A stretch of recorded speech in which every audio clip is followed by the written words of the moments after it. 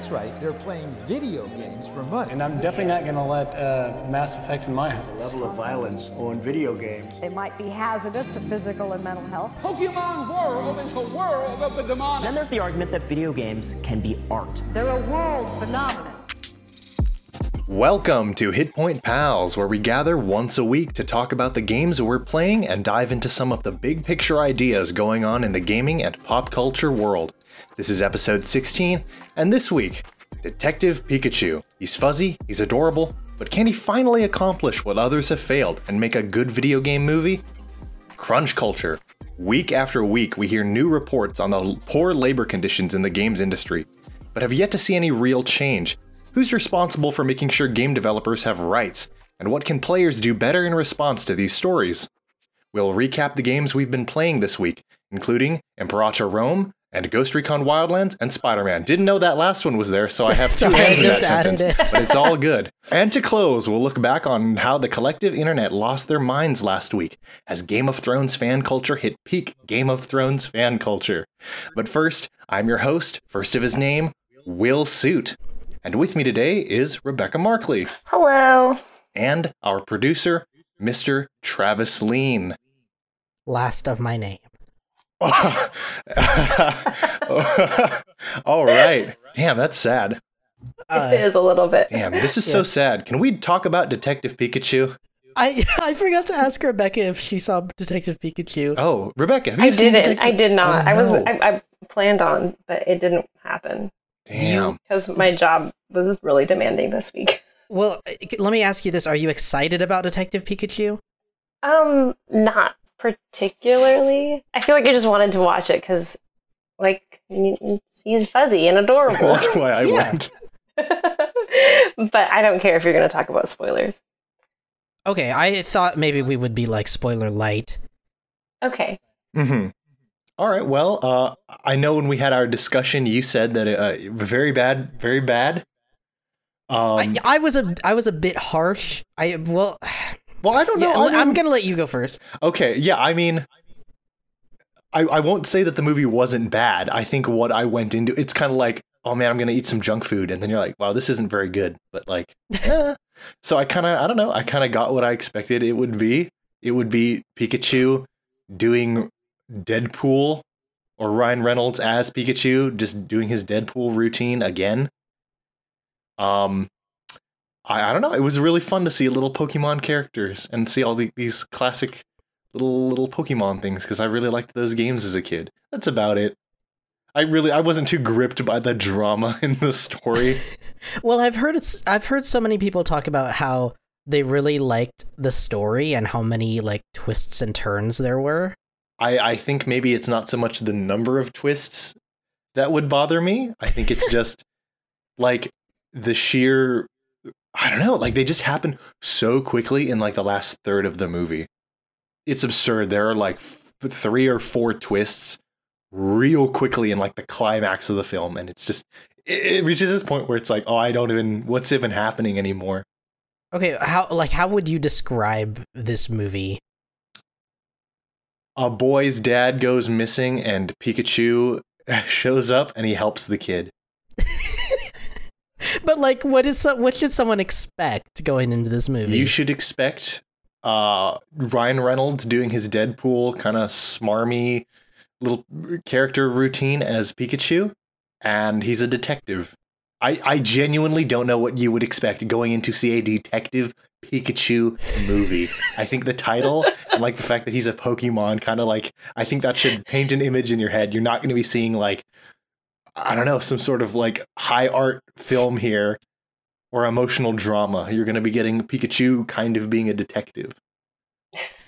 So because of the source material and how it's goofy and it's aimed at kids and it's about made up wacky creatures. Yeah.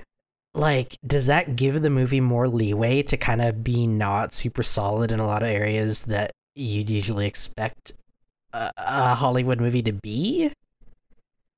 So, when you say solid, what do you mean? I mean, okay, so some of the impressions I got from within the first 5 or so minutes of the movie were like, man, the acting is really unconvincing. And to me, like, I'm very easily tricked by bad acting. Like, I don't usually notice bad acting, but in this movie, I felt like it was just not working for me for some reason. Mm-hmm. And that, along with kind of like, I'm very iffy on the story, and these two things together kind of made me feel like I was watching somebody's Pokemon, like, YouTube short film, but with, like, a multi-million-dollar special effects budget that made it very visually appealing. But I felt like the story just wasn't working for me, and the characters, especially when they start introducing, like, this journalist, and she's like, I'm a journalist, I'm here for the scoop. I'm gonna get the scoop. Yeah, I mean, to say that, like, oh, it's a kid's film, so of course it's gonna be, like, it's aimed at kids, so of course it's gonna be shitty. It's like, it's not really much of an argument. So Is it though? Is it a kid's film?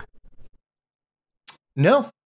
Well, maybe. There were a lot of kids when I went to see it. Like, one of the thoughts I remember going through my head was, who is the audience for this movie? Because there's a lot of kids in the theater, but there's also a lot of, like, slightly mature stuff going on in this movie, and I think some of it is like hidden jokes that are there for the parents. But I swear I heard Pikachu say some, like, pretty obscene things at one point. Yeah, you don't need to swear that you heard it. He said them. Okay. I remember what hearing did he say? There was a part where he's talking about people, like, trying to pet. Pikachu's complaining about people always wanting to try and, like, pet and scratch him because he's a little fuzzy critter. And then he says, they're always prodding me, poking me, they're always fingering me. He says it in a way. He says it in a way where it's like, okay, I know what you're getting at. At least to me. Maybe I'm just fucked up. But I swear, the way he says it is like, Well, no, because there's several moments like that, I think, and some of them are just, like, in the way Ryan Reynolds says things. It's like, oh, this is, like, a sexual take on this line that didn't have to be.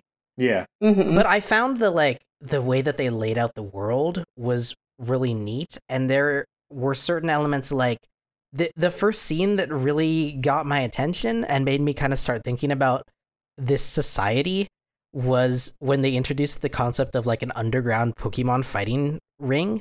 Mm-hmm. And at that point, I just kind of started to zone out and think about how much I wanted to see a movie that was about this instead. But then that wouldn't be Detective Pikachu. No, you're right. I'm just saying, like, it was very clear to me that with this sort of effects budget and all the work and care that went into making the Pokemon appear the way they do on the screen, you could really easily make a much better film than this if you had people put more thought into, like, the writing and the plot. Mm-hmm. And it doesn't, I mean, I'm not saying, like, it needs to be a hardcore mature film about Cinderella Pokemon fighting. Pikachu or something. I'm just saying that, like, they set up a lot of really good elements in the world that I felt like would probably have been served better in a different film that wasn't this one, because this film kind of went all over the place. Mm-hmm. I think my biggest complaint I have with this movie is, like, I think the plot, like, the whole, I think the plot towards the end, it just keeps ramping up to a point where I just think it's a little too, not so much incoherent, because I understand what happened, but I just think it makes a few too many twists in close succession that they don't really lead into they don't really lead into the next or anything. Mm-hmm. They don't really change what's going on in the situation or our understanding of it very much. I think there's, like, one or maybe two twists that do, but I feel the plot was just, like, a bit much for a movie about a little Pikachu who's a detective. Right. It's almost like, I don't know. It's almost like makes me giggle just thinking about Pikachu as a detective. Yeah, it's great. I love that. Like, it's just, oh yeah, what a nice little critter. He's got his hat, and I really liked how he would just kind of ride around on Tim's shoulder. Yeah, you just kind of sit up there because, you know, got little legs. But it almost feels like in the writer's room, somebody said, like, a requirement of this movie in, like, 2019 culture is that we need to have a big plot twist. And, like, 3 people raised their hands and they were all good ideas and they couldn't pick one. So they just put them all in and it's just like, what the fuck? Yeah, I don't know. I found myself wanting more, but I'm also very picky about my movies, and I feel like there were so many very positive reviews of this film, and I feel like I want to be glad that people liked Detective Pikachu, but also part of me feels like all of these people were, like, gaslighted by cute Pokemon and, like, just said, oh, this this looks nice. I love this movie. Wow, this is nice. Like, I don't know. I mean, I sometimes feel that way with certain other movies where it's like, I don't get it, but I think it's because other people have like fully bought into a lot of the stuff related to it. Mm-hmm. And it's just like, oh, I don't, are you people, can you guys like, I don't know. I feel like sometimes people need to step back and actually look at what they're watching and go, just think about it. Yeah, especially since it's the first, like, I mean, I know there's animated Pokemon movies, but it's like, it's the first Hollywood Pokemon movie. And I was trying to kind of look at it from the perspective of like maybe someone who's very unfamiliar with Pokemon, which is almost me.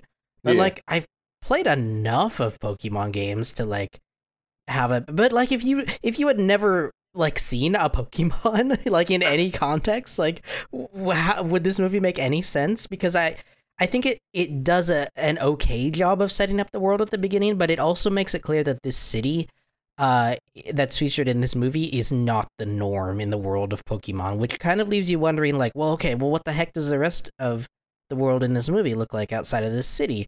Mm-hmm. Because this is the city where, like, this entrepreneur guy built the city, he says, like, 5 years ago, and it's, like, already a megalopolis, but that's besides the point. But they say he built it for, like, humans and Pokemons to live and work together in harmony, whereas in the rest of the world, Pokemon are enslaved.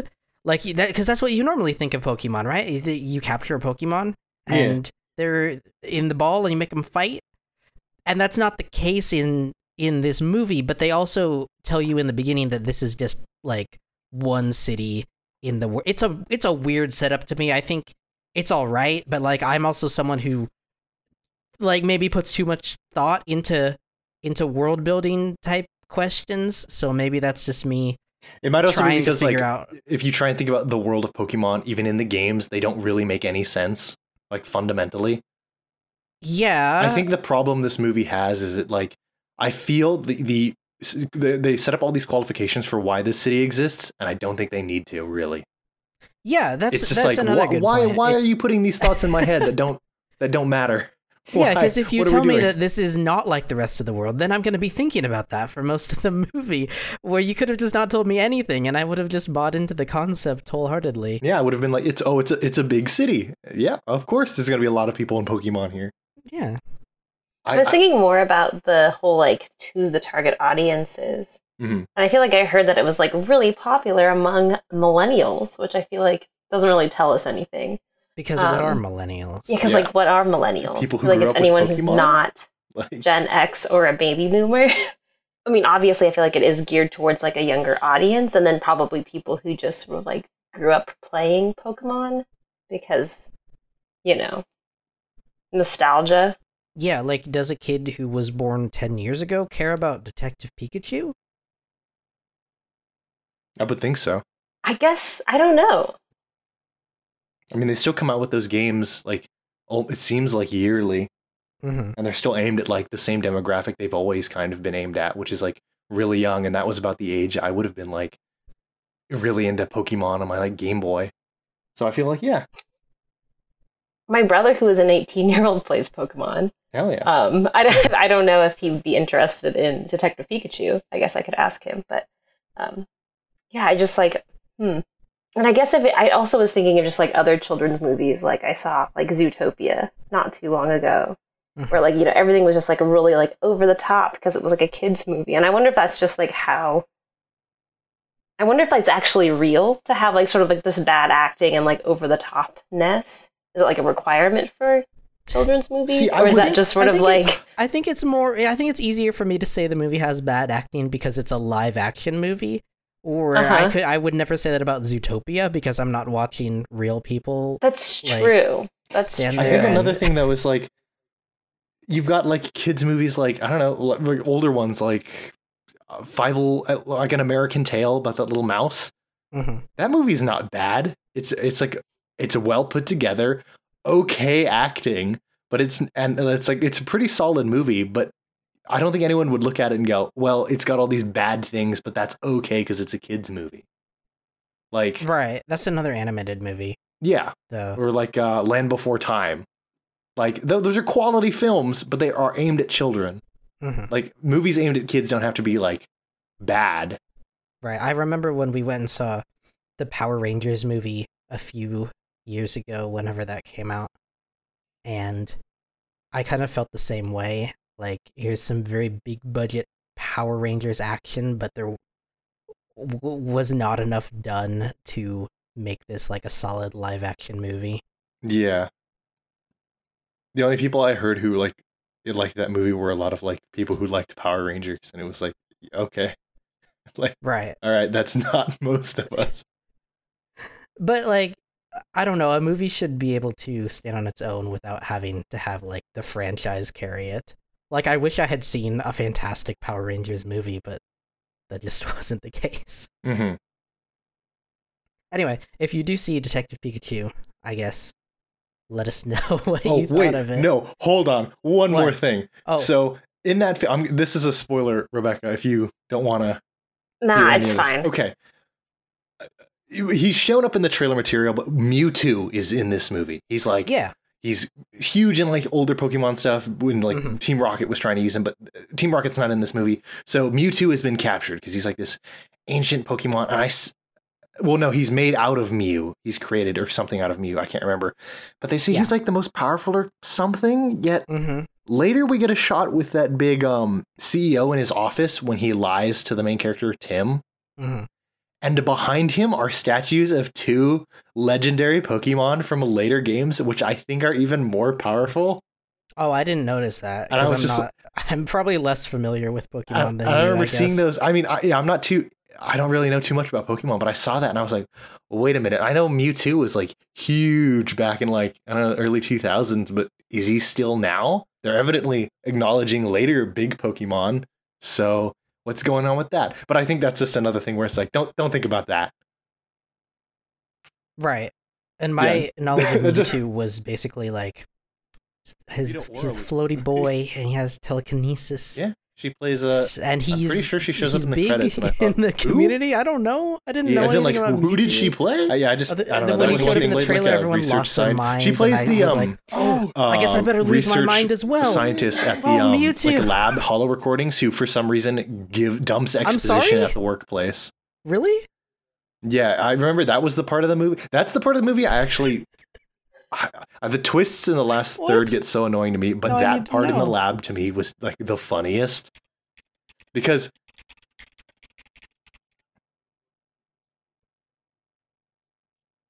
Oh, I remember that. Yeah.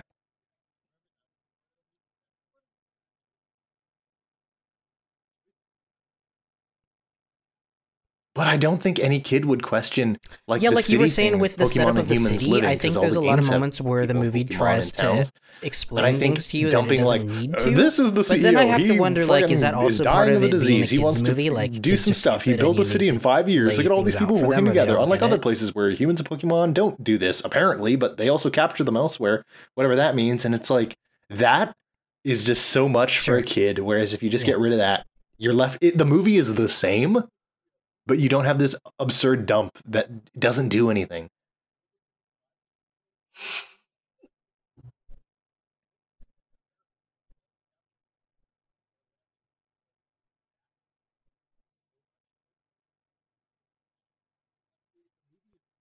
Mm-hmm. But see, if they didn't say that, like, here they live together and elsewhere they don't, I don't know, wouldn't maybe it's assume supposed to, people like, are get all you to like abusing their Pokemon and care about all the this city stuff. and like, I oh, they're feel doing like a good it's a job. Like, setup look at all these like for good the people illegal because they're battles, not, where it's like, oh, they're not supposed to fight. harassing, It's supposed to be working abusing together, their but Pokemon. in this I don't underground know. ring, It's like- there's like fighting, and that's like illegal. And I feel like there was probably a better way to do that, rather than like this big dump at the beginning that serves to introduce a big character, but also provides a lot of stuff for the world that I don't think really matters. Same with like, that research base when the scientist is talking about Mewtwo and the processes. I think some of that was just like, who does this? Like walks around their work and like narrates things that they are doing and big things that have happened that everyone else they're working with would already know about. It was like, oh wow, this is what a dump of exposition. Oh my god. So much.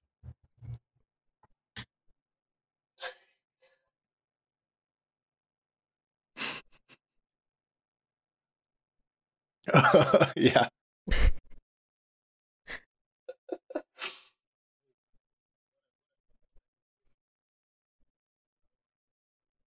I know when I walk around in my workplace, I just loudly announce what I'm doing and why. Wait, okay, last question before we move on. Did Tim kill Mr. Mime? Yes, they imaginarily burnt him alive. But so is he dead or is he imaginary dead? He's imaginary dead. What does that mean? Because he's Mr. Mime, so he's like miming out these things that as if they are kind of there. But do evidently they they're really not because affect him? Maybe. Oh my god, I don't get it. It's Pokemon. That's like asking like, oh, but Ghastly, he did some like psychic wave shit. Did it actually ruin this guy's mind? Did Psyduck actually commit murder? It's like, no. Or maybe he did. Who knows? It's a Pokemon. Is Pikachu a muskrat that's yellow? I don't know. He's not. He's a Pikachu. Oh no. Okay, that's fair. In Doctor Strange, is he actually a magician? Is he real? Oh, it's a movie? I don't get it. Well, he was really a doctor. Yeah. Oh, I did want to ask you too how you feel about the sequel that's supposed to be in production right now. I'm so far behind on the Marvel movies because I think they're just like the same thing over and over again. Oh, I meant about Detective Pikachu. Oh, Detective Pikachu? A sequel? Well, I don't really... I guess I'll feel the same way about the Marvel movies. Like, I don't have any interest in a sequel. I don't think there needs to be a sequel. Also, this movie ends in a way where I'm like, why? How is there a sequel? Yeah, I don't really... I mean, I have no interest in a sequel. I'm okay with this movie. I have interest in another Pokemon movie, but not another Detective Pikachu Pokemon movie. Maybe they will sort of use the exposition about the city and the world as like the fuel for the sequel. But see, okay, the ending of this movie makes the whole concept of like the sequel of a Detective Pikachu. I don't know. The sequel would have to be very different because of like the big thing at the end. Right. And I'll just have to wait to find out. Yeah, you have to go see Detective Pikachu, winner of awards at the Cannes Film Festival. Really? No, I don't think so. I'm almost certain it didn't. All right. Should we talk about video games? Oh, hell yeah. We can talk about some of that Captain Crunch. I love Captain Crunch. But I'll tell you what kind of crunch we don't love. The crunch of employees being forced to work like absurd hours each week to finish games and to provide content for live service games. Yeah, that fucking sucks. So live service games were not a thing until I don't even have a good sense of time anymore. Yeah. But I feel like this started to emerge with like Fortnite, I want to say. Unless, can you go back a little further, maybe? I don't know. I still don't even understand quite what a live service game is. So, yeah, I'm not. I don't really know. I always thought MMOs were live service games. Yeah. But then it's like we're talking about live service games as though they're like a different thing. They're games that don't do monthly payments, and I'm still not very clear on. I think there's a really big difference in the culture and the way people expect developers to churn out content between an MMO and a competitive multiplayer game. So your Fortnite, your Apex Legends. So is it like where with MMOs they expect like some updates, but usually like a big expansion that has a lot of content? Whereas for a lot of that's the thing about the culture with MMOs is I never hear people complaining about MMOs really. I hear like there's a new expansion for this MMO and it's like, oh, this is neat, I'm excited about this, but I never hear people going as hard as they are with multiplayer games where it's like, it's unbalanced, you need to fix this gun. Yeah. Oh, the devs are garbage, I won't pay them any money because this one thing ruins my competitive experience in the game. And I feel like that's a part of like this really toxic competitive games culture that then kind of feeds back into the developers at some point and kind of makes this loop where like players are really angry. So they put pressure on the developers to make changes. and the developers end up having the same pressure put on them by like their publishers, who are like, you need to keep people happy and keep people like buying the game and stuff, and they want developers to put out more. They want their developers to put out like big updates and stuff that they can sell more copies with, or get more people to come in and buy in-game purchases, or what the hell is it called? Microtransactions. I lost the concept of microtransactions. There was a news story today where a person representing CD Projekt Red had reached out to. This is a story that requires explaining some of the past stories. So Jason Schreier is a pretty well-known games reporter who, over the past few months, has put out several in-depth stories about different companies, BioWare and the development of Anthem, as well as Dragon Age 4. And he in his stories, he must have a lot of connections because he's able to talk to all these anonymous developers who dish out all the dirt on like the shit that their employer is putting them through, and how people work absurd amounts of hours. They don't have vacation time. They see a lot of their colleagues like fall due to stress, or like drop out or of projects, or like end up in really bad mental situations. And it sounded like some people from CD Projekt Red had gotten in touch with Jason Schreier to say like, we've read your stories and like the same thing's happening over here and we want to talk about that. And I feel like somehow CD Projekt Red like got wind of that, because it feels like they reached out to him preemptively to try to like say that they are aware of the problems with crunch culture, and that they want to make it clear that they're trying to do their best to not put their employees through that with Cyberpunk 2077. While The Witcher 3, they were known for crunch on that. I mean, I feel like I don't believe that is, like, what are they going to do to prevent that? You know, I feel like they're not like offering any solutions. They're just like, oh yeah, we're gonna be nicer to our employees. Like, what does that mean? Like, how are you going to prevent this sort of like toxic environment from developing? Because from like what it sounds like, it's just sort of like feedback from the players, you know, and now we have like a lot more, we have like social media where, you know, you can just like literally scream directly at people like individually. Yeah. I think like there's a lot to unpack, but I think it's pretty similar across both the single player space, which would be CD Projekt Red with Cyberpunk 2077 and The Witcher 3, and then the multiplayer space with like Fortnite. And Fortnite's endless crunch was the story a couple weeks back, because they don't they're not crunching to ship a project. They're crunching nonstop because their product is not a single player game that has a launch. It's an ongoing multiplayer game that is expected to churn out new content every couple weeks. And so like before the Fortnite story, the big in many ways the big like idea about crunch was like Rockstar was under fire for how much crunch they put on their employees to get Red Dead Redemption 2 shipped.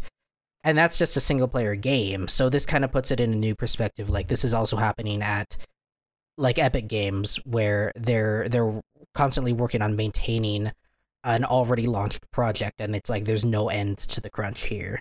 Because it's just like it's built into like the business model that they must always be like putting out new content. Yeah, and that's what you were saying about like, I just feel like the culture and the way what players are expecting from developers has just gotten so like toxic in the multiplayer space, and I don't hear that talked about enough. Like there's always been somewhat of a tumultuous relationship between gamers and developers, you know, like you shipped a bad game, I don't like the game, it's like you could have done this better, blah blah blah. And that's all well and good, because like games, like criticism of games is like a very fundamental thing to the medium.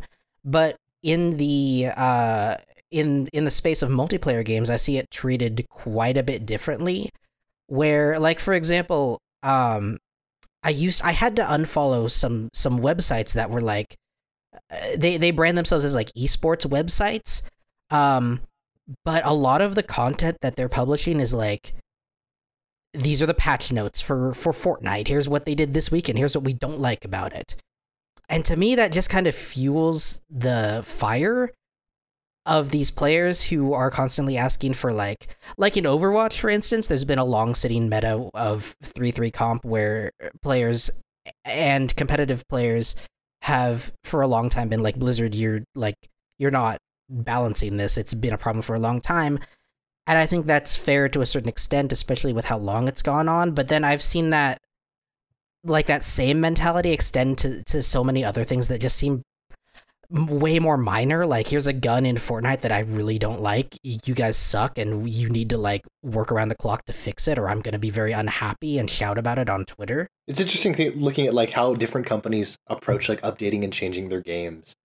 Because, like, Apex Legends, that game, you know, a battle royale came out for free and it was huge. And then, like, just last month, and now I've been seeing articles and, like, people make videos about Apex Legends is dead. And it all pretty much boils down to, where are the updates? And it's like, it has nothing to do about the content of the game. It's just people are mad because it's, where's the new content? Where's I see the same kind of attitude leak into, like, even single player games on Steam, right? Mm-hmm. Is like, yeah. Man, it's like you see, like, a game will get, like, not review bombed, but a game will get a bunch of negative reviews that are like, game's dead. Because, like, they shipped the single player game and then they, like, didn't put out any new content for it. So it's like, the game's dead, don't bother with it. And I don't get that. Yeah. I don't get it. Yeah, I feel like it, sort of like my gut reaction is that it seems like really entitled of the players to be like we are owed this sort of like content, you know, that like takes a lot of time and effort, like on behalf of like the developers to like put out. And I don't know, I feel like also kind of like going back to a little bit what you were saying about people commenting and like having opinions about the patch notes, because I feel like that's what you can monetize on the internet is like your opinion and your personality, right? So I feel like that's probably why these sort of like websites can do that, because it gets clicks, people are interested in like what other people are thinking. So I guess it feels like, I guess that makes sense from the standpoint of like media companies. And so maybe that's just sort of like because every other media company is doing that, like it's sort of like seeping into kind of like the player's expectation, and they sort of like feed off of each other. It's kind of like with a lot of those commentary YouTube channels that are, they talk about like, oh, gaming news, or there's a certain one that says making gaming, or like reporting on gaming news. He says something like on his Patreon, making gaming news or something. And it's like, no, you're not. You're just reading articles that are already written by other people. But it's just this culture of like rage over like everything. And it's like, what on earth is a developer supposed to do? Like, see, I don't know anymore. They make a change, everybody gets mad, and then the developer's like, oh, well, shit, well, we need to listen to our player base. So if they do that, then the players are happy, but maybe that change that was for the better doesn't happen. And if the developer is pretty sure, no, this change is necessary and goes through with it and doesn't go back on it, then players are mad because the developer isn't listening to the community. It's just, it's a no-win situation. Like, what is a developer supposed to do? I feel like part of the multiplayer, and this is just my theory, I think, but kind of part of the multiplayer games, like, balancing rage is, I think, due to the fact that I think a lot of people view playing multiplayer games as not so much like when I haven't touched it in a while, but like when I jump in like Overwatch, or if I jump in even like the second one's a bad example, but if I jump in Overwatch, it's like I'm just there to see how well I can do, right, and like have a little bit of fun. But I think for a lot of other people, it's like I want to get my SR to the top, and I want to like find a way into the professional competitive space, whether it's with like a contenders team or like becoming an actual pro. And like when I was part of like the H1Z1 community, there were a lot of people within like circles I knew who like that was their goal, right? Like they would they would go home after work and they would grind for hours and hours because they're trying to get onto a professional team. And so I think that's what fuels a lot of the I think maybe that's the reason for some of the anger. Like I'm trying my best to get onto a competitive team, and I feel like the developers are directly impeding me by leaving the game in like an unbalanced state, or like in their opinion, right? Like this thing feels very unbalanced, and I could do a lot better if the developer would just fix this one thing, and they're not doing it. That's interesting. And that, okay. So I think it's like it's a weird like extension of esports culture. That's it. Where I've like never thought about that. there's websites like there's a garbage website called Dexerto, and I kind of think of them as like the National Enquirer of gaming news, where they list themselves as like an esports news outlet, but really what it is like, it's like here's breaking news: Fortnite launched a new patch, right? Or like here's some drama that's happening on like behind the scenes at the Overwatch League with like this player or something, as well as like here's some drama happening on YouTube, right? Because they want to cover all their bases.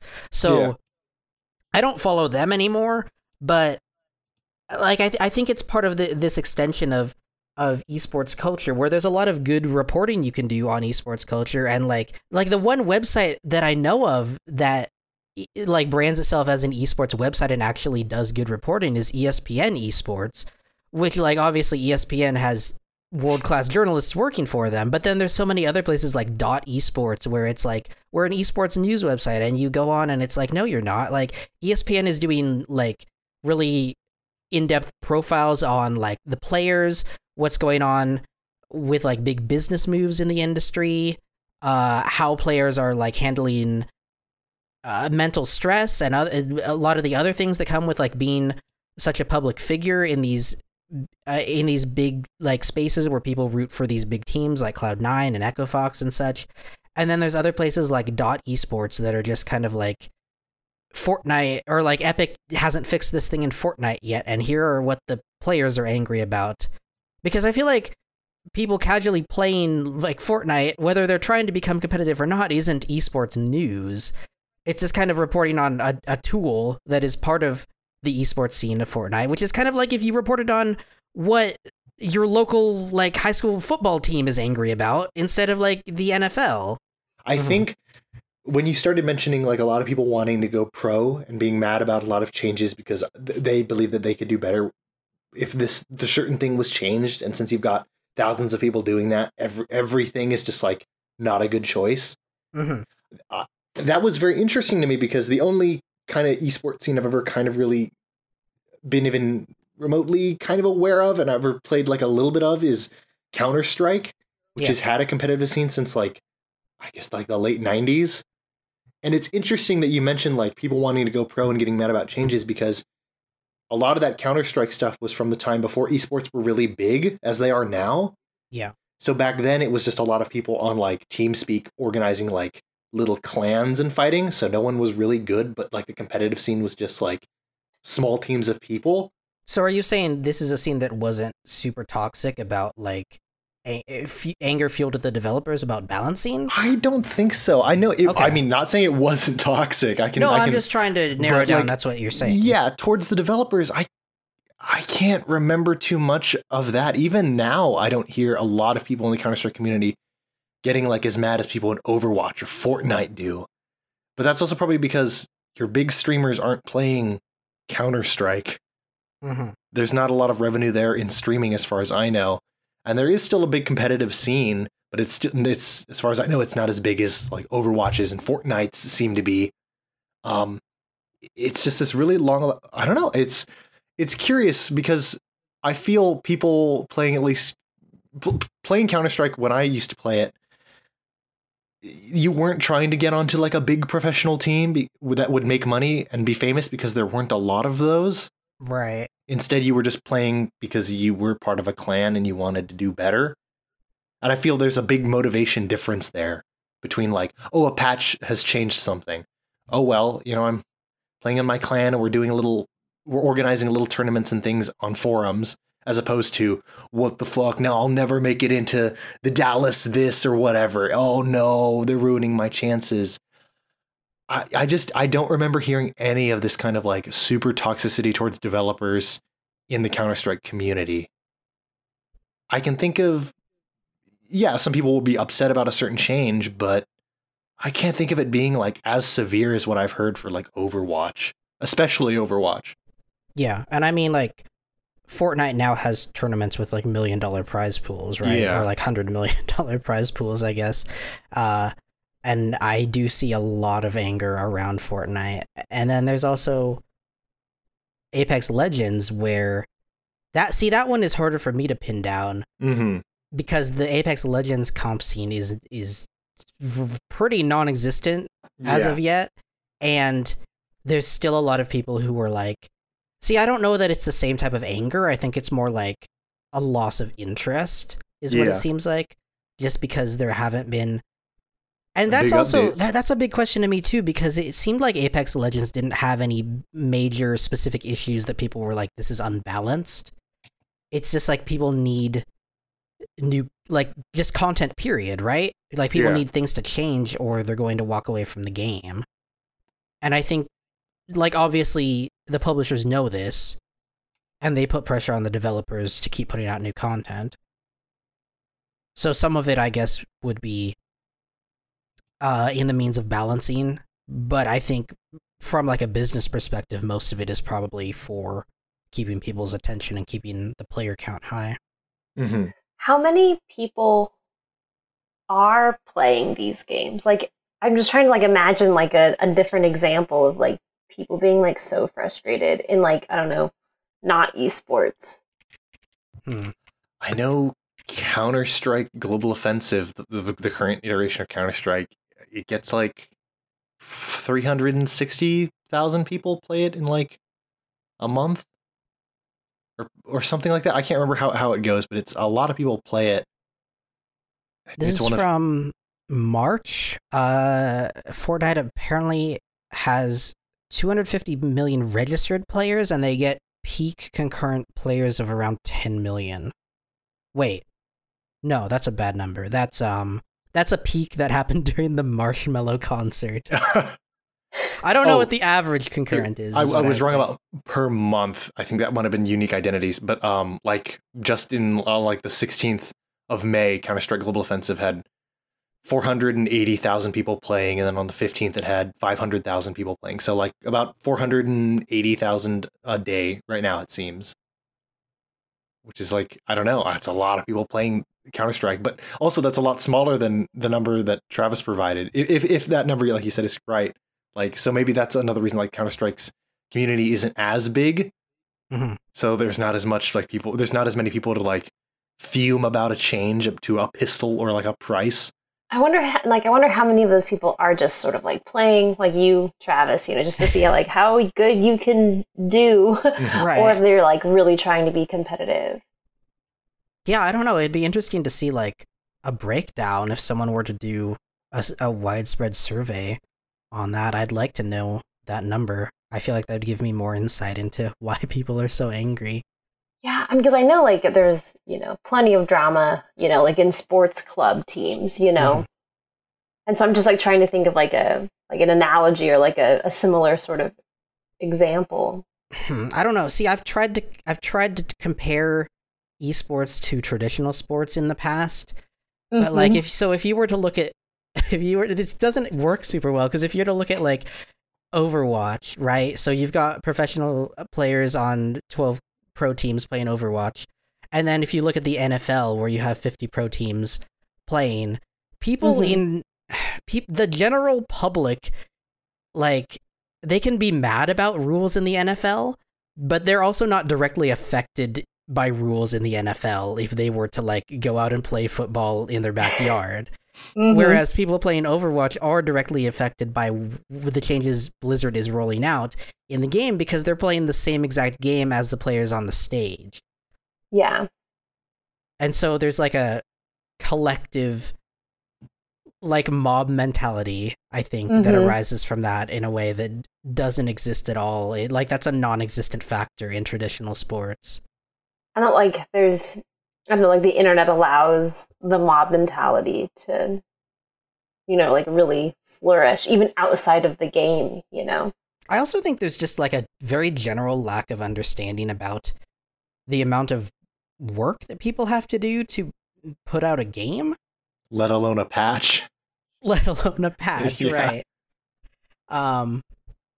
Yeah, I don't know what else to say about that. That's kind of the end of that statement. Yeah, it's just like a lot of people seem to expect like, well, it's easy to just fix this, make it the way it was. And it's like, they can't just go open a TXT and do change update 1 to update 0. Like it's not that easy. It also really like makes me frustrated and mad that like the developers have to like work like 70 hours a week without overtime because they're, you know, independent contractors and have no employee rights. And I think a lot of it is also like a lot of it definitely is directly enforced by, you know, the people higher up than them. But I think there's also like the culture around them with their coworkers also directly contributes to that. Mm-hmm. Where like they come aboard a team and the team is like already bought into the crunch culture. Yeah. And like there's a lot of people maybe who are like very passionate about their work. Maybe they like don't have families or whatever to take care of, and they're like, I am like putting my heart and soul into developing this thing. I'm gonna stay like late at night and on weekends because this is what I want to do, and this like makes me the better developer here for it.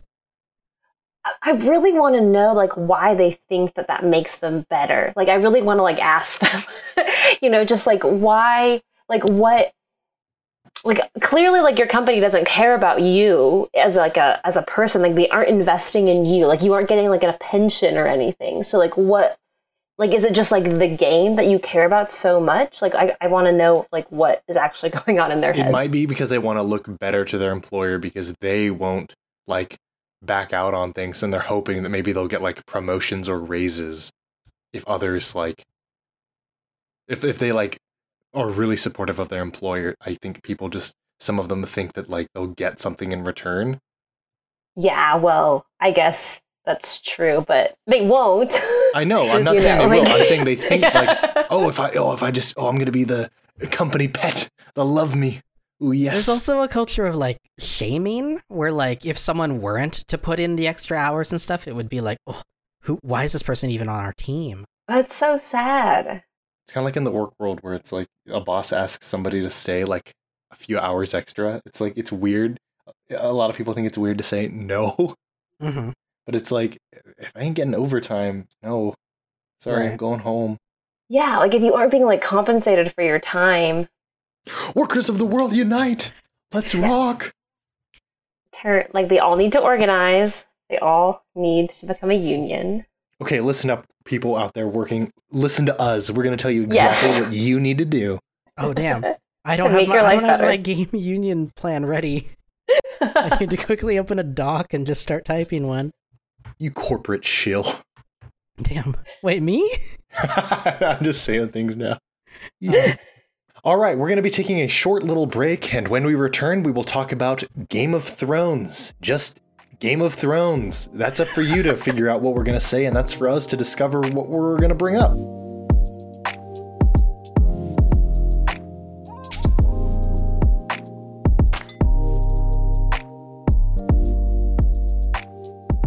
And we're back in black. We're going to be talking about the games. Is that funny? Yeah. Damn. It is. Damn. But I'll tell you what's even more... Well, we're back. Hell yeah. We're going to talk about games we've been playing. So, what games have we been playing? We have been playing Ghost Recon Wildlands. Yes, we have. Why are we doing this like this? Why are we doing this? Stop. I haven't been playing Ghost Recon Wildlands. We have not all been playing the game. Okay, Will and I have been playing Ghost Recon Wildlands. I think we just got really hyped about Ghost Recon Breakpoint, and we remembered that we had an unfinished save in Ghost Recon Wildlands to complete. And it's been neat to go back to that game. I forgot how fun it was. It's the kind of game that like I would never play in single player, but with friends in multiplayer, it's a hoot. It's interesting to be playing it now that I've played Assassin's Creed Origins because they feel like identical games now. Well, okay, in a lot of ways they feel very identical. I I would imagine these are the same game engines being used, and Ubisoft in these games, like I can say that like they do a great job of making these environments, probably like the best in the business, maybe. Yeah, I feel that way. Their environments look great. It doesn't have the it doesn't have the neat way quests are written, of course. It's just kind of like that Assassin's Creed has now. It's just kind of go kill some folks, and we end up in several like Far Cry-esque situations where our objective is somewhere on a road, which is like a high traffic NPC area. Yeah, and we get run into by like the cartel members as well as like the paramilitary force, and they start fighting us and each other, and it's like I just came here to like grab some health medication or something for some people, and now I've like started a third world war in the middle of Bolivia. I just don't understand what it is with a lot of like these Ubisoft games where it's like they just don't want you to have moments of quiet. Yeah, like, they don't do the space well. Like there aren't Breath of the Wild moments where you can wander the open world and just soak it in. Instead, it's just watch out, these people are going to shoot you, and then you escape them, and then you get pulled into another conflict immediately. I have the same issue I had with Far Cry 5, where we're in rural Montana where a cult has taken control. But that doesn't seem to be stopping millions of like civilians with backpacks and like suitcases who seem to be road tripping through the region. It's like, it's this weird disconnect because Bolivia, it's like this narco state in the game, yet economically it seems to be thriving. There are thousands of people on the roads everywhere, assumably commuting to and from work. There are cities all over the place in the supposedly rural region. There's this big disconnect. Ubisoft games. The Skull and Bones, the pirate game, was delayed to 2020. I'm not too surprised. But then they also have 3 unannounced AAA games coming this year, and I'm really curious what those actually are. Splinter Cell. The rumor is no Splinter Cell. No. The rumor is no Splinter Cell, and that it's going to be Far Cry 6 and Mario Rabbids 2. Well, Mario Rabbids 2 was received very well, so I guess that would make sense. Far Cry 6, though, it's just going to be the other Far Cries again. The rumor is there's a studio working on Far Cry 6, and there's a studio working on Far Cry 5.5, and I don't know what that means. I thought 5.5 was New Dawn. It was New Dawn. Was this going to be Newer Dawn? Newest Dawn? Yeah, I don't know. I don't know what 3 unannounced Ubisoft games we're going to see this year, because like there aren't that many. One of them will probably be Watchmen or Watchmen. Watch Dogs 3, I would assume. Yeah, that would be a good guess. We also played Imperator Rome. Yeah, the latest grand strategy game from Paradox. It's been getting, how should I put this, hammered in the Steam reviews quite harshly. Yeah, I was really surprised by at least the Steam reviews. Mostly negative now, I think. I thought that the real reviews were good. Yeah, the reviews from reviewers were pretty high. But yeah, from a lot of Steam reviewers, they're pretty negative, and I can kind of see where they're coming from. There's a lot of things here where it's, I mean, I guess it is a bit unfair to compare it to their other games like Crusader Kings 2 or Europa 4, which have had like 5 years of content added onto them, whereas Imperator just came out. But yeah, there are some issues I have with Imperator. On the whole, I'm liking it. It reminds me a lot of Europa 4 at launch, in the sense that, and Travis and I, we had played a match just last night, and he had brought it up, and it's like Europa 4 at launch, there was a lot of dead time where you just kind of sat around. And Imperator has like quite a bit of that, where after a war, after you do some restructuring in politics, you're kind of stuck just sitting around, and that's not something I really face in Europa 4 now.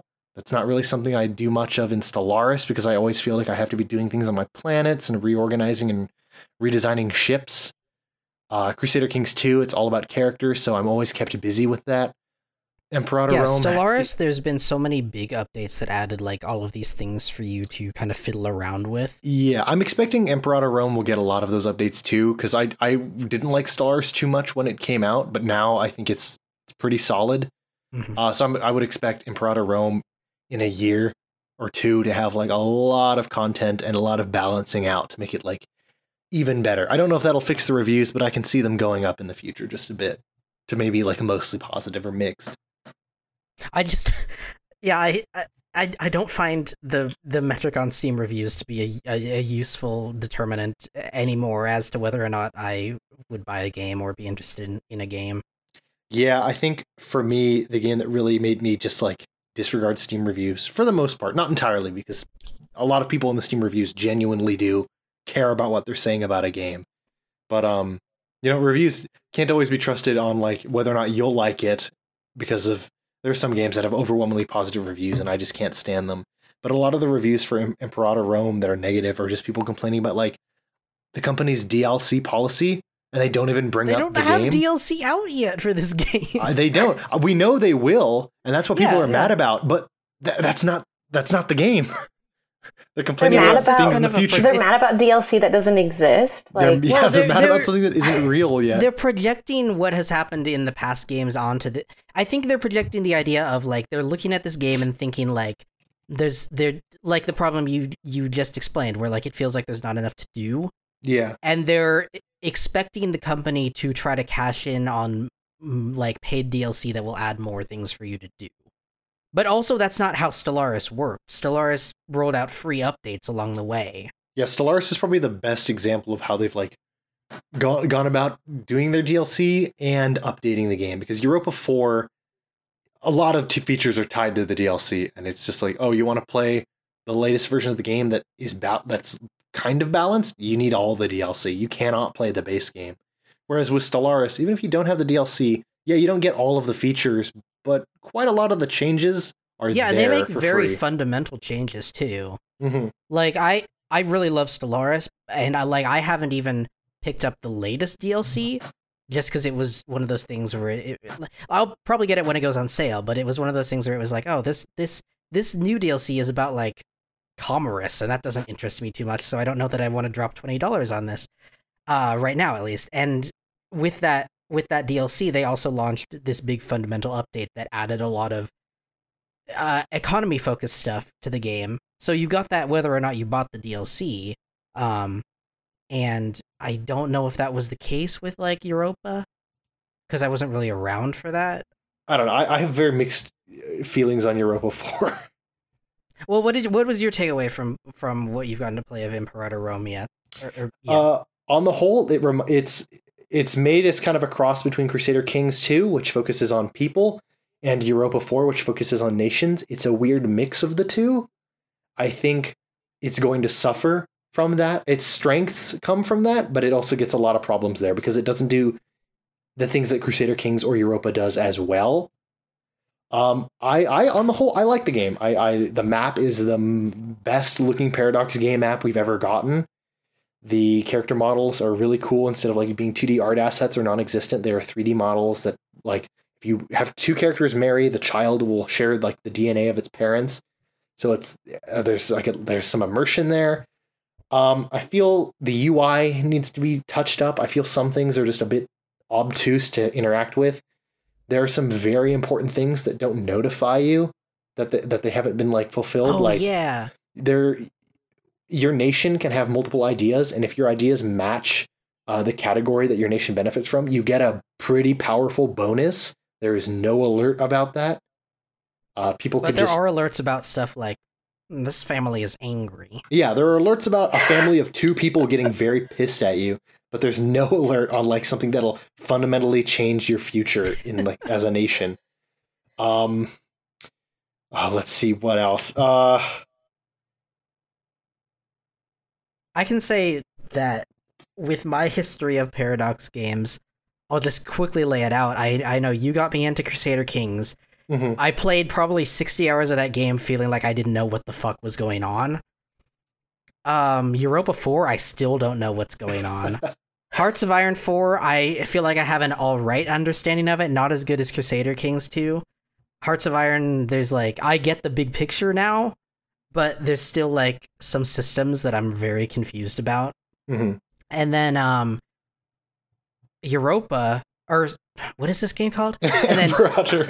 and then with Imperator Rome, I felt like starting it up, like for the first time, going through the tutorial, I was just like, I understand this. Like, I was recognizing systems from all their previous games, and I was like, I know what this does. This is very intuitive. Like, I was so surprised with how little I was confused with Imperator. And I don't know if that says... I don't know if that speaks to how this game is designed, or just to my history with their games. Mm-hmm. I would assume it's your history with their games, because you've played a lot of the others, and now when you look at like alterations of those systems, you can kind of go, oh, okay. So do you think if someone who had never touched one of these grand strategy games before picked up Imperator Rome, would they be more or less confused than Crusader Kings, for example? Oh, that's tough. Yeah, it's hard to look at it objectively. It's hard because I know the feel systems. like my takeaway is like they did a good job making this way more understandable, but also maybe I've tricked myself because I've played all of their other games. Yeah, and also because I know Crusader Kings 2 better, and it has notifications for all sorts of things, and it makes sure that you're on top of as much as possible. But it also has so many systems and so many tooltips that, like, I don't know, Imperator feels more accessible, but it also doesn't alert you to important things in some cases. So I don't know. I think I can't give an answer to that. Although clearly I don't understand the game as well as I thought I did in the first hour, because in our match at a certain point I was thrust into a civil war, and before I could like finish panicking about it, it had resolved itself, and I still don't know what happened. Yeah, I think, okay, so a problem I kind of have with Imperator Rome right now, I think maybe I just need to play the game more and just get used to it and see what changes they make in the future. Is characters are very important if you're in your country. Like if you have a general who is disloyal and has the army loyal to him, he might rise up in revolt. But unlike Crusader Kings 2, this game isn't focused on characters. Mm-hmm. But it's not also entirely focused on just the running of the nation. So you have a country to run, but then you've also got characters and people that you need to keep track of, but they're not directly... I don't feel like they're intuitively tied into the running of the nation. Yeah. Like in Crusader Kings 2, if you're a king and a duke really hates you and he gathers like people who might want to revolt, that's a huge thing because those titles are under your control. And if they raise up, they're going to take a large section of your land. You know these characters because of their traits. You know, oh, this is that ambitious dwarf who did this one thing. I hate this guy. Imperator Rome, I don't really have a connection to the characters or the families because I'm playing the nation, not the characters. So when a general raises up and it says he's this guy's rival, I'm not playing that guy. So I don't really... there's just a weird disconnect for me. I have a hard time... Can you nail down any like immediate things you would want to see them fix or change in like the first big update? I think navies need some work. Right now, it's just whoever has more ships wins pretty much. Whereas on ground battles, there's a whole bunch of things like types of troops, morale, and discipline. There's some of that for the navies, but that's lacking. I'd like to see that fleshed out. I'd like to see some more interactions with characters. I don't want this game to go to become a Crusader Kings Ancient Times or something, but I feel I would like a few more options for character interactions. Yeah, I can't think of too many things. Maybe... Like, I found the government screen funny, because there's, like, 8 people you can assign to these roles, but unlike Crusader Kings, you can't really send them on jobs. They just kind of sit there passively. Yeah, and when playing as a republic, you have a senate to deal with. I very rarely felt like that mattered too much.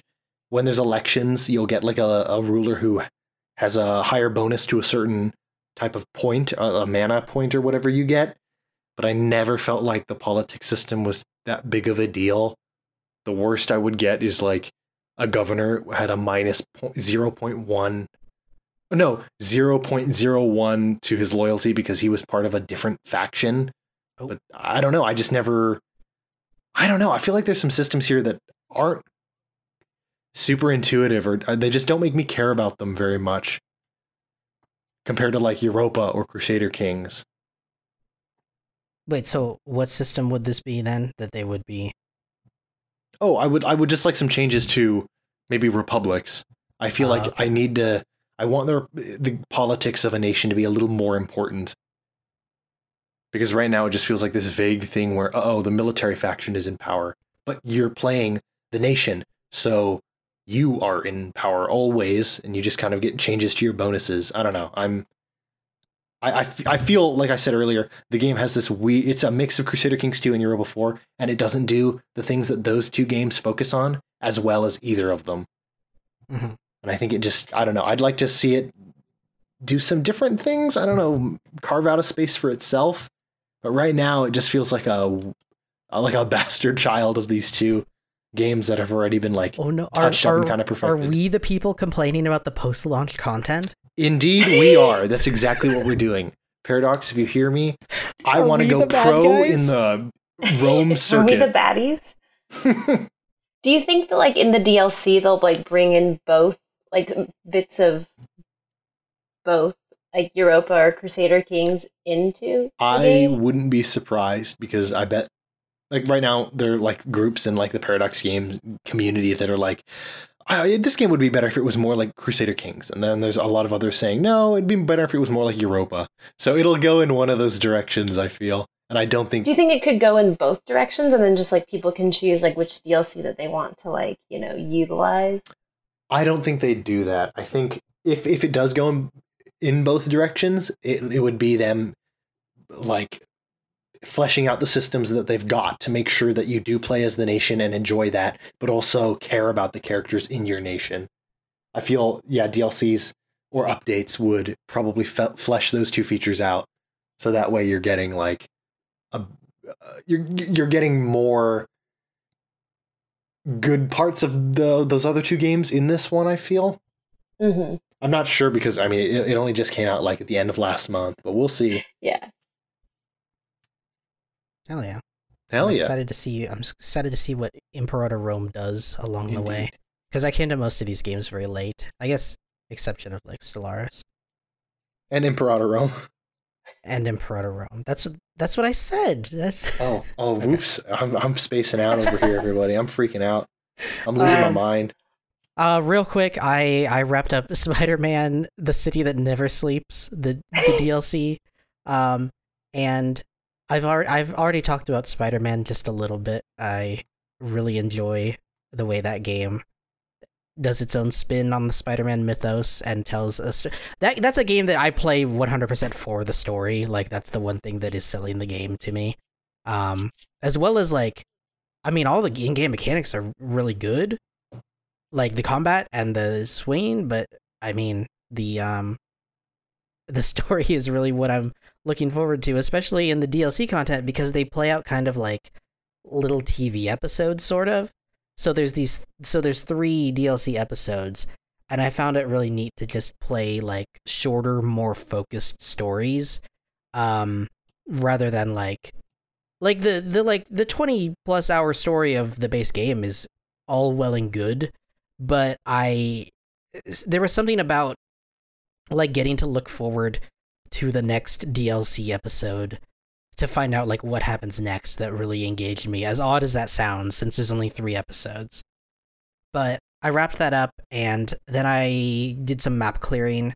There wasn't... I felt somewhat empty, because I had cleared the map, basically, except for, random encounters. And then I found myself really wanting the next Spider-Man game, which has not been confirmed yet. I wonder if we'll see that at E3. Although, no, because Sony's not at E3, so maybe we won't see that at E3. I don't know. I also started up The Last of Us, and I thought I'll play a few hours of this, and I ended up playing 4 or 5 hours of it because it was just that engaging. But I'll just circle around on that next week after I've played it more and have more thoughts on it, I guess. All right. Our final topic of the night, I guess. Well, it is... We are recording this on Saturday, and I have a lot of anticipation for tomorrow night, and it's series finale of Game of Thrones, and we're going to sit down and talk about Game of Thrones as a whole next week after the series finale, and we'll post that episode next week after we record it. But I found it just really interesting to see the really vocal reactions to Season 8, Episode 5 over the course of the past week, with everyone saying, like, they had Dany burn down the city, but it was really unmotivated. You disagree with that? Yeah. Or is that what you think? Well, both? I'm really confused by the way that fans have responded. Like, regardless of whether or not I think the writing is good, I think the fan response has been really odd. I was sort of surprised that there was more sort of like negative, like vocal, like negative, like feedback for this episode than there was about the like episode 3. Because like that one was the one that I was just like super upset by. And so like, I don't know, I felt like, yeah, Dany just like going crazy on King's Landing sort of like came out of nowhere in this season. And just like wasn't really like given like an adequate like incubation time. Like there was just, it just sort of like happened, sort of like a lot, like required us to like lean on like past foreshadowing of her just like burning her enemies for no reason. I genuinely think a lot of the problems people are having is just from pacing. Yeah. This last season is moving so fast. I'm not saying like we should have kept the show going for another 5 seasons, but some more episodes to give things more time. Like the same events that they have here happening, but just more time for each thing to get a little fleshed out. I mean, there would still be people upset, but I think a lot of the complaints are the basis for them is just the pacing. I think some of it is people extrapolating their own assumptions of how the TV industry works onto the length of the seasons, with like saying like, oh, like HBO just wanted to like wrap it up, or like David and Dan wanted to just wrap it up so that they could move on to the next thing or whatever. And I feel like the show definitely picks up the pace. Like, I'm not going to argue with that, of course, it's just a fact. But I also feel like a lot of people maybe like just became so used to the pacing in the past seasons that when the show made like a dramatic change in how fast things are going, it just kind of threw everyone off and they couldn't keep up with it. I feel like the pacing really changed in the last season, though.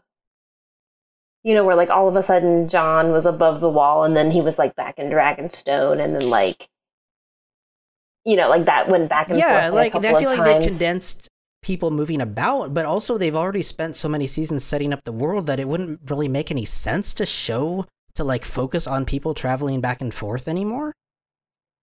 And also, is that what those focus on? No. I mean, like, is that what? It's not just people moving. That's not what's being really cut out. People move, yeah, of course they do, but they have conversations along the way. Like right. there's detail there. It's not just we're not just watching somebody walk from one castle to another. It's sort of like losing this like character development in favor of these like really sort of like these like touching moments or these like really epic battle scenes. Yeah, like to me it feels kind of like the third act of a Hollywood film where they've done a lot of setup in the beginning of the film and now it's just kind of like a lot of action scenes. Mm-hmm.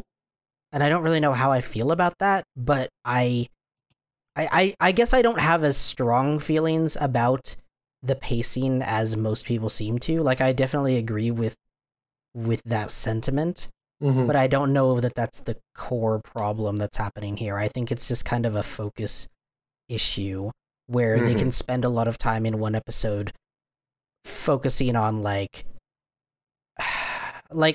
building up to the Battle of Winterfell, for example. When I feel like a lot of that time could have been used to dive more into the dynamics between some of the characters like Jon and Dany.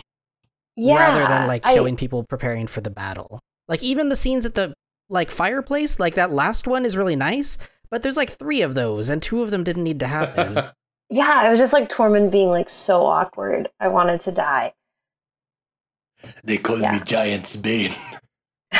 Do you know why? I suck giant titty. It's like, okay, this is great. Fantastic. Thank you. Don't need this. But my favorite response has been people saying like, "Oh, this is how I'll remember Dany," and it's like a picture of her being lifted up by all the people of Marine. I feel like, I don't know. I feel like I'm most disappointed with sort of like Dany's character and just like how the show has handled Dany, just like the whole show.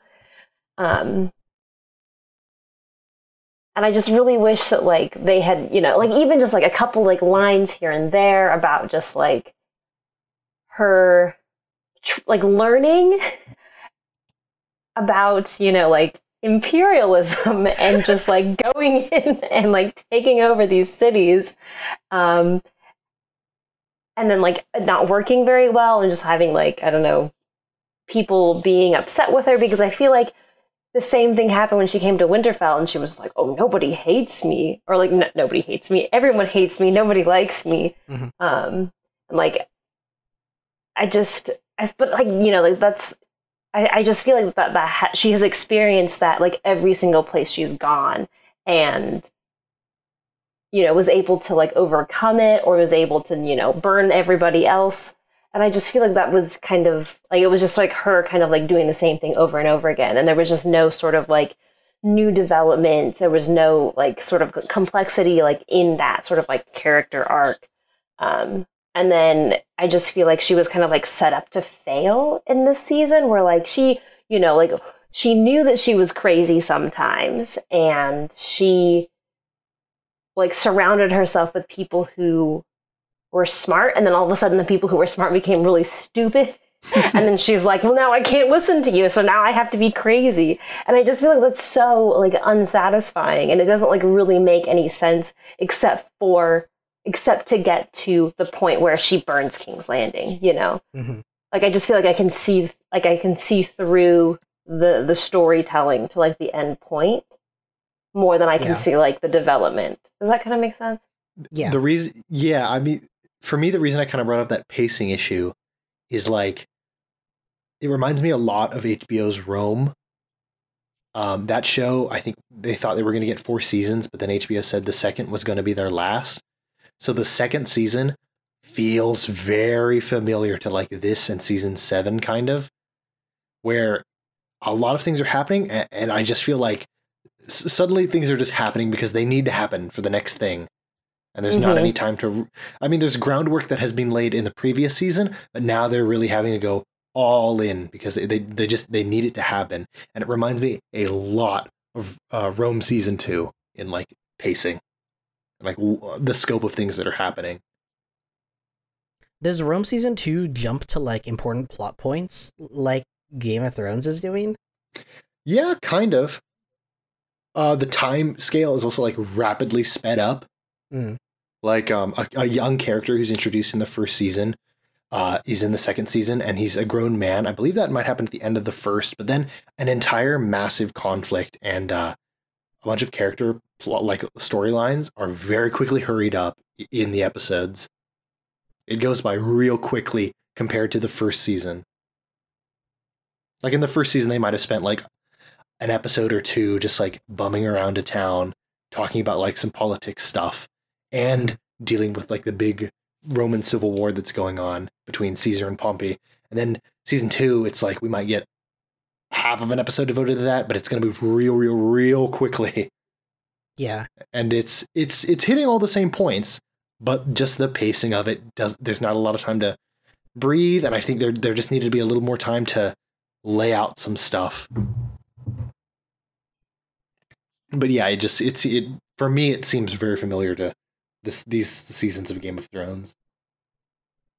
Yeah, I think looking back on it, like after the finale, I think, and also thinking of it in terms of an adaptation of Martin's work, like I think thematically it's going to stick all of its landings, and that's where I feel like all of the people who have made comments about like this feels very out of character for Danny, have missed a lot of the point of his work.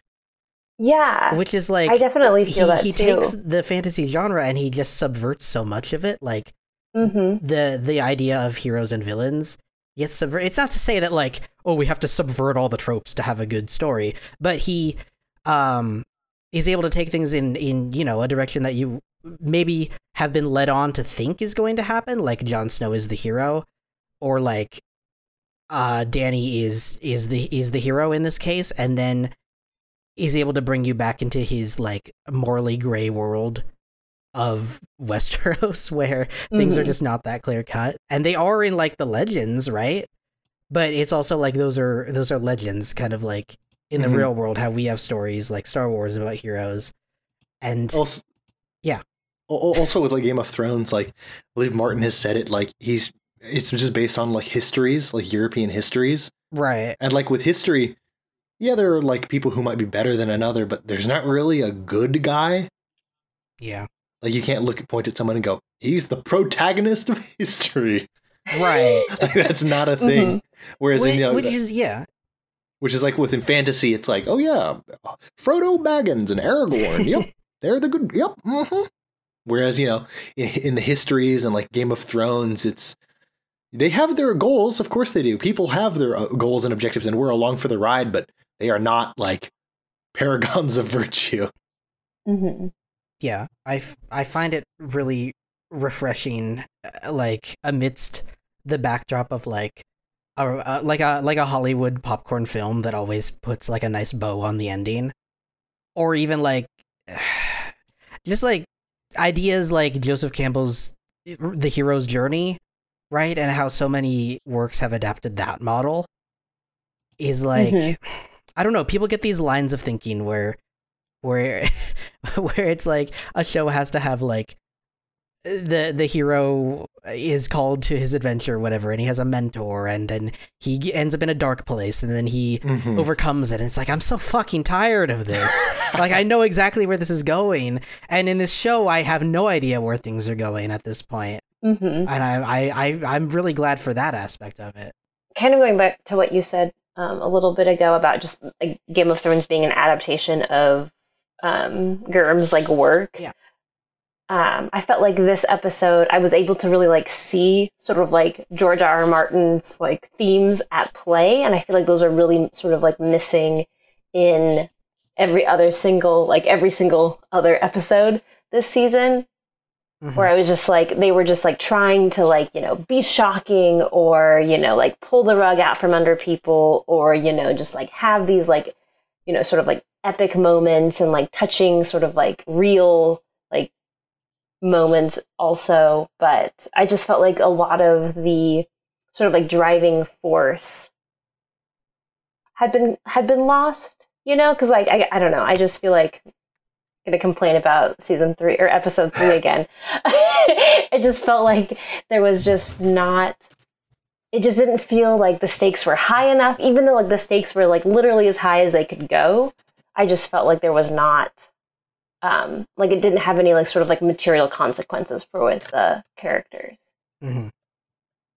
Except, I guess, Danny losing Jorah, and maybe that was a trigger for her, like, I don't know, breakdown in this last episode. But I also found episode 3 really interesting because, like, as of not seeing just the finale yet,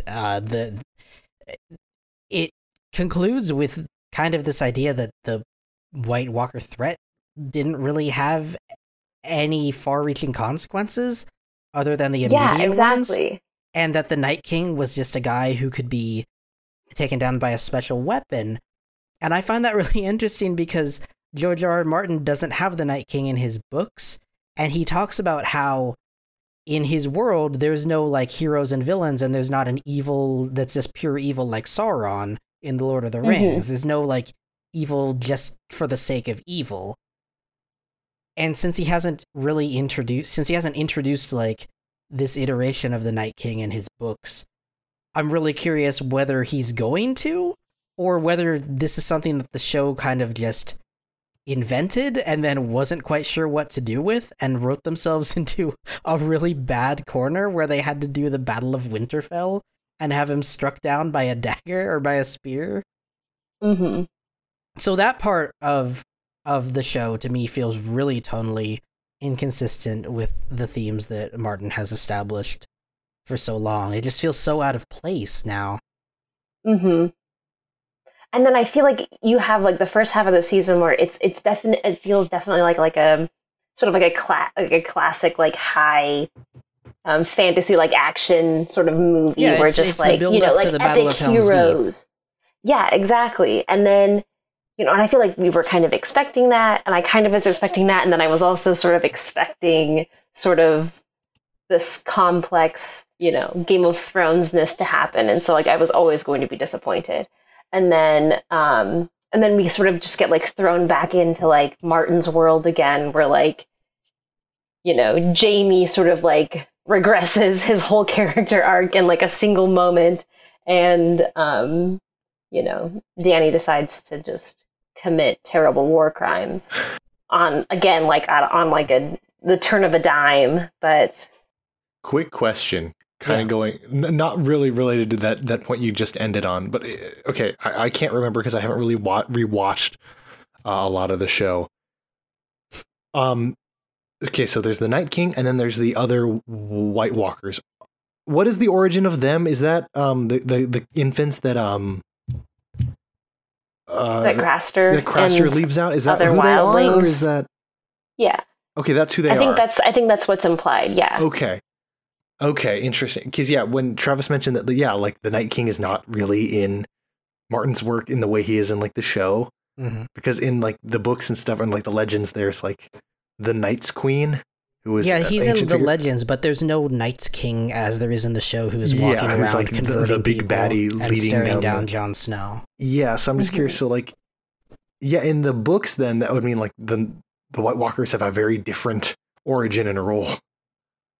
Yeah, I would think so. Yeah, and it's still really unknown. Yeah, in the which books. is it's pretty cool, and it's like I don't know. I was just trying to put together this stuff and go like, okay, well, wait a minute, hang on, let me think about this. Okay. Yeah, I mean, if he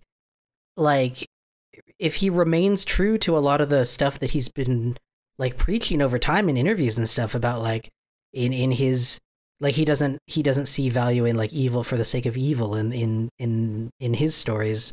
I can't see anything like the Night King actually being formulated in the books.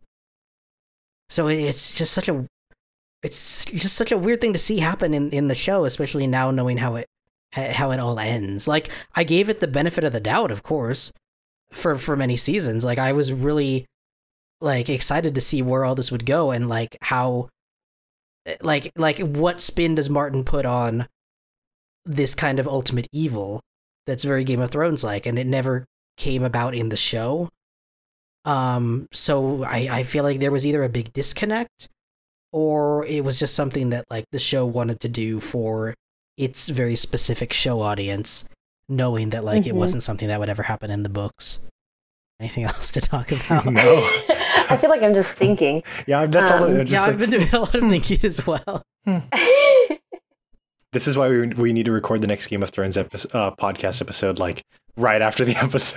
Yeah, you're right. It's all, like, I mean, I guess we can. head. I mean, I don't know. I'm driving back home, so I'm going to be like really late. But on Monday, we're driving back tomorrow.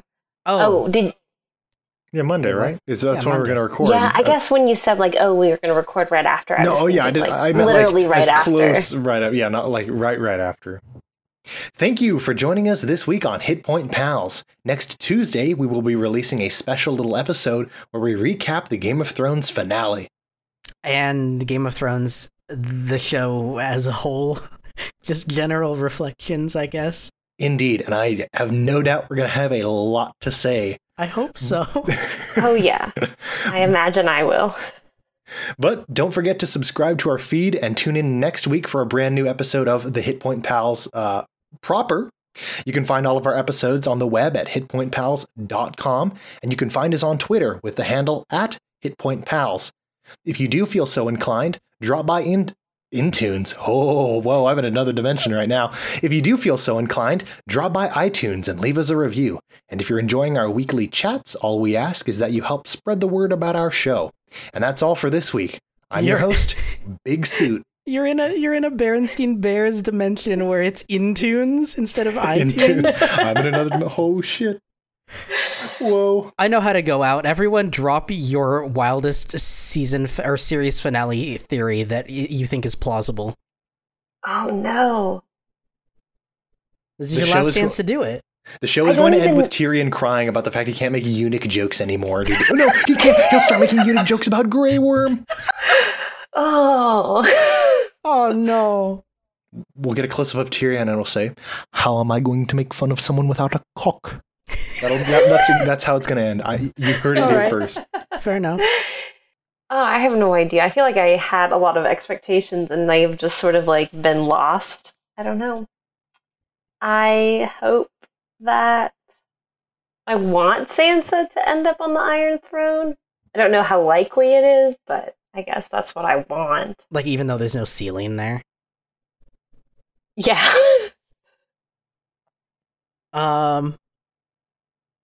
I think I can very easily see Arya leaving Westeros for good, just getting on a boat and sailing away.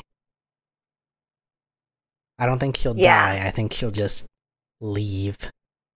That's my most plausible theory. I bet. Oh, sorry. Keep going. Yeah, I'm sorry. No, that's fine. I was just gonna say that's my most plausible theory that isn't super focused on like, oh, Jon kills Dany or Dany rules or whatever. I don't know. Yeah. I don't know. I'm expecting. You just drop a stack of papers. I don't know. Yeah. Sorry. This poster just fell down. Oh. It, dang, spooky. Scared me a lot. Wow. It's the ghost of Harrenhal. Oh no. Yeah, it is. Oh no. I wouldn't be surprised if Jon kills Dany and then I don't know where it'll go from there. I hope I wouldn't be surprised if it happens, but I also wouldn't be surprised if it doesn't. I mean, that's my way of saying I have no clue of what's going to happen, which is why I'm super excited for the next episode. I really want a lot of payoff. Like, I want all the things that like I have been thinking about to just be resolved. And that's not true. Like, that's not going to happen. But as a concept, I expect this is kind of a cop-out theory because it's probably like almost entirely going to happen. But I expect something to be mentioned or show up that's just not going to be resolved, and it's going to be an eternal cliffhanger that's going to be slightly frustrating, but also in like a very Game of Thrones way where like it'll be like one of the big questions people still have when after the show is wrapped up is like, what the heck was that talk about, like dragons under the ground or something? Yeah, and I can't wait to see what the subreddits will have to say. People being very angry that not everything was answered. I feel like it'll just fuel even more fan fiction. Oh wow, more petitions. Oh god. So stupid. Just read fan fiction. That's all you need.